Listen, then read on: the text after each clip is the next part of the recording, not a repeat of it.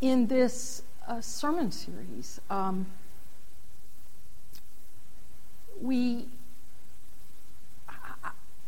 hope that we can get to the point where we recognize that our baptisms matter, that joining the church matters. But it's easy. It's a matter of hearing vows and responding. One preacher I read this week suggested that church membership should be made covenant by requiring new members to jump out of an airplane.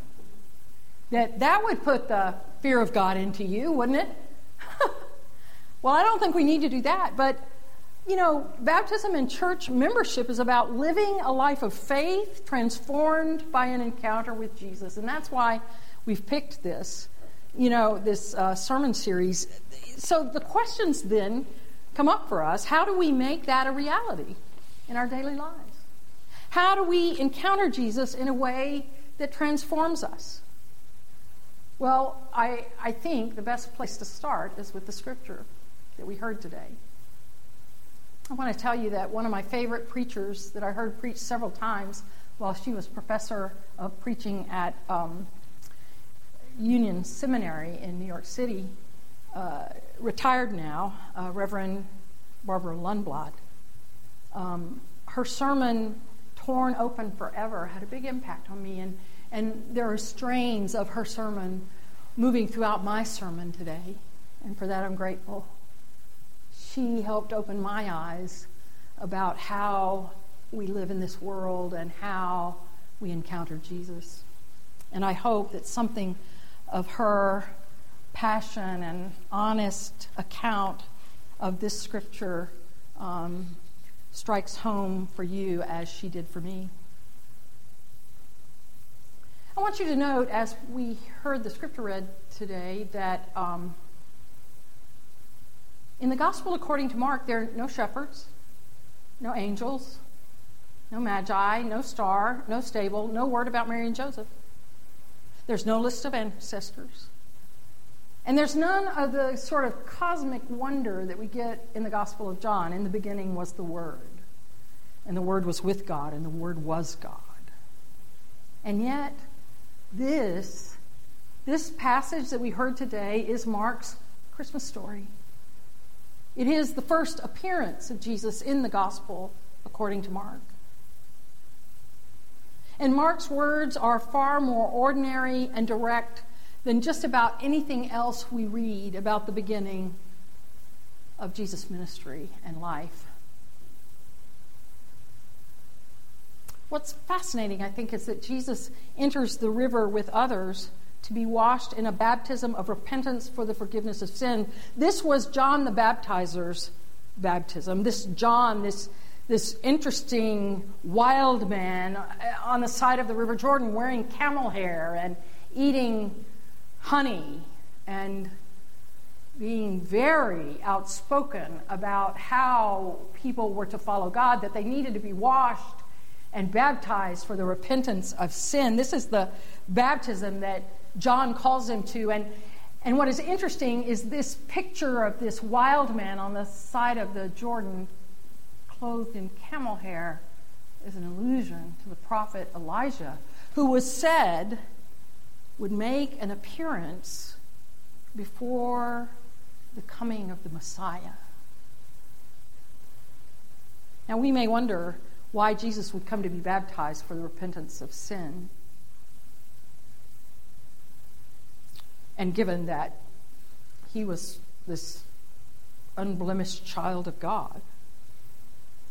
But I think this is where Jesus knew he would be spending his life, in the midst of imperfect human beings, people who often missed the mark, people who sinned. He would eat with them, he would laugh with them, he would talk with them, he would heal them, and he would call them. Why should his baptism be any different than this? Jesus went under the water of the Jordan as all the others before and after him would. The historic waters of the Jordan, and yet as ordinary as any other water on the planet. And the narrator of the story tells us that when Jesus came up out of the water, wet from the Jordan, he looked up and he saw the heavens split open and the Spirit descending on him like a dove. He saw the heavens split open. The Greek word here is a form of the verb schizo, as in schism or schizophrenia. And what that indicates is that the heavens were split open and there are ragged edges that would never go back together again. Now, the choice of this word is not careless. The writer of Mark remembered Isaiah's plea centuries before when the prophet cried out to God, "Oh, that you would tear the heavens open and come down to make your name known among your enemies and make the nations tremble at your presence." Now Jesus stands in the middle of the Jordan River dripping wet. And we don't have any hint that anybody else saw or heard what he saw and heard. And there certainly wasn't a clue anywhere around that the nations were trembling. But that did not mean that nothing had changed. And at the Jordan, the voice that came from heaven spoke to Jesus alone, intimate and direct. "You are my child, the beloved. With you I am well pleased." God is doing a new thing here. The Spirit is doing a new thing, present on the earth in a new way. The heavens were split open and they would never close again in quite the same way. And hear this, the torn place is where God comes through, the place that never again closes as neatly as before. And from the day Jesus saw the heavens split open, Jesus began tearing apart all the known in the world, breaking through the hardness of heart to bring forth compassion, breaking through rituals that had grown rigid and routine, splitting open the chains that bound some in evil's power, splitting open the notions of what it means to be beloved of God. And the question comes to us,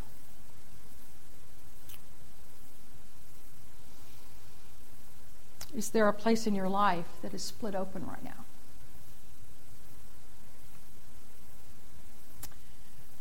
Certainly, our lives have been split open by the pandemic, by the loss of jobs and lack of food, by a divided nation, split open by the violence against those who are different.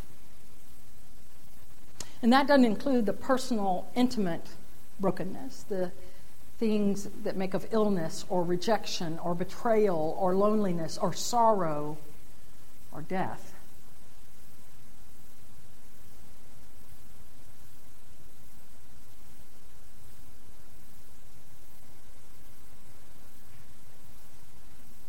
For 25 years, I spent my summers in Seguin, Texas. I spent 3 full weeks there, and weeks preparing and weeks finishing my work there as part of a counselor and administrator for a program called Texas Bluebonnet Girl State. It was a sort of government program that taught young women who would be seniors in high school all about our government. It was a wonderful time, and one year, a group of us stayed afterwards to make sure everything got packed and stored away, and we went and ran through the sprinklers that were on in front. After everybody had left, we ran through these sprinklers that were on in front of the chapel there, a chapel that had carved into its side the words, "I will be with you always, even to the close of the age." And lying there with my best friends,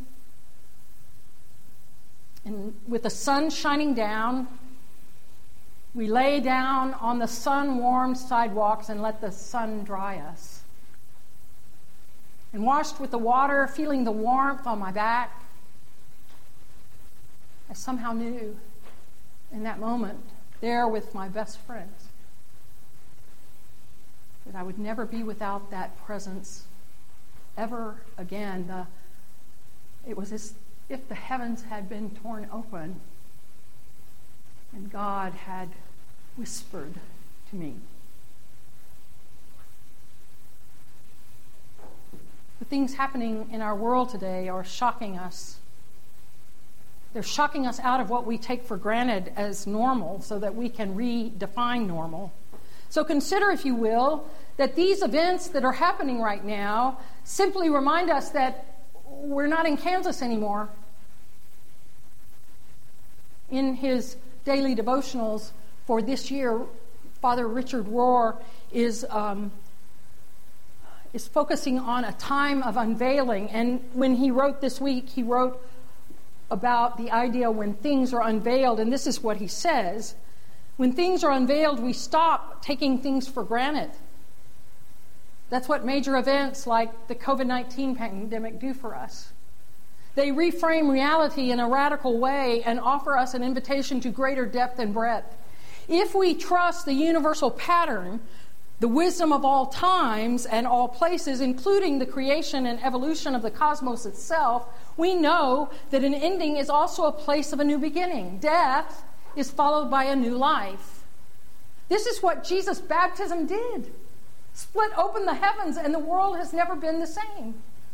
And at the end of his life, hanging on a cross between heaven and earth and breathing his last, the writer of the Gospel of Mark tells us that the temple curtain was torn in two. It was split apart, split open from top to bottom, just as the heavens had been split open at his baptism. And suddenly, no longer were the Holy of Holies separated from us, the people.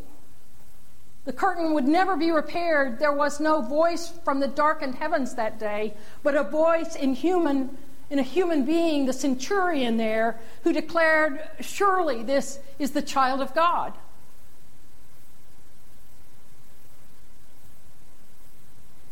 Who gave him that word? Where did it come from? You see, the torn place is still there. But it is God who comes to us through that torn space.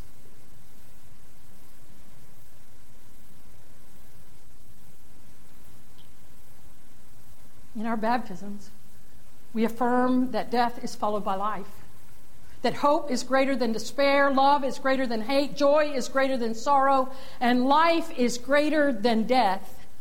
So today, with the water that is in front of you, I would like for you to dip your finger in the water and trace a cross on your forehead and remember your baptism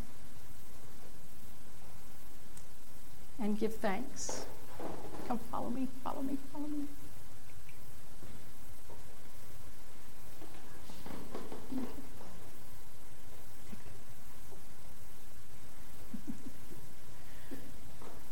And now let me pray for us.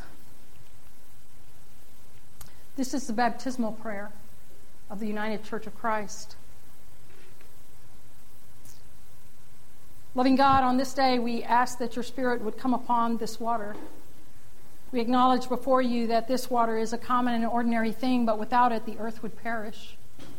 So too we are common and ordinary people, and yet without you we too would perish forever.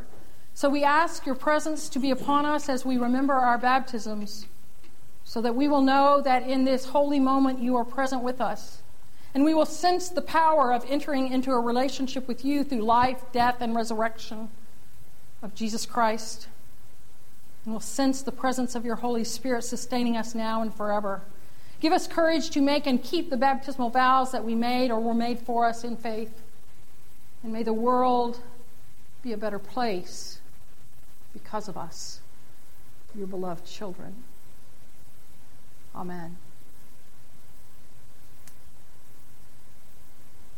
As we prepare our hearts to meet God again at the table of God's grace that we call Holy Communion, may we remember that God comes to us in a split open world, into the places of our lives and our world.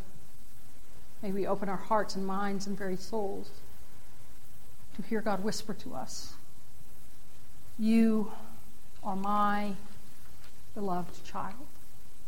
Thanks be to God. Amen.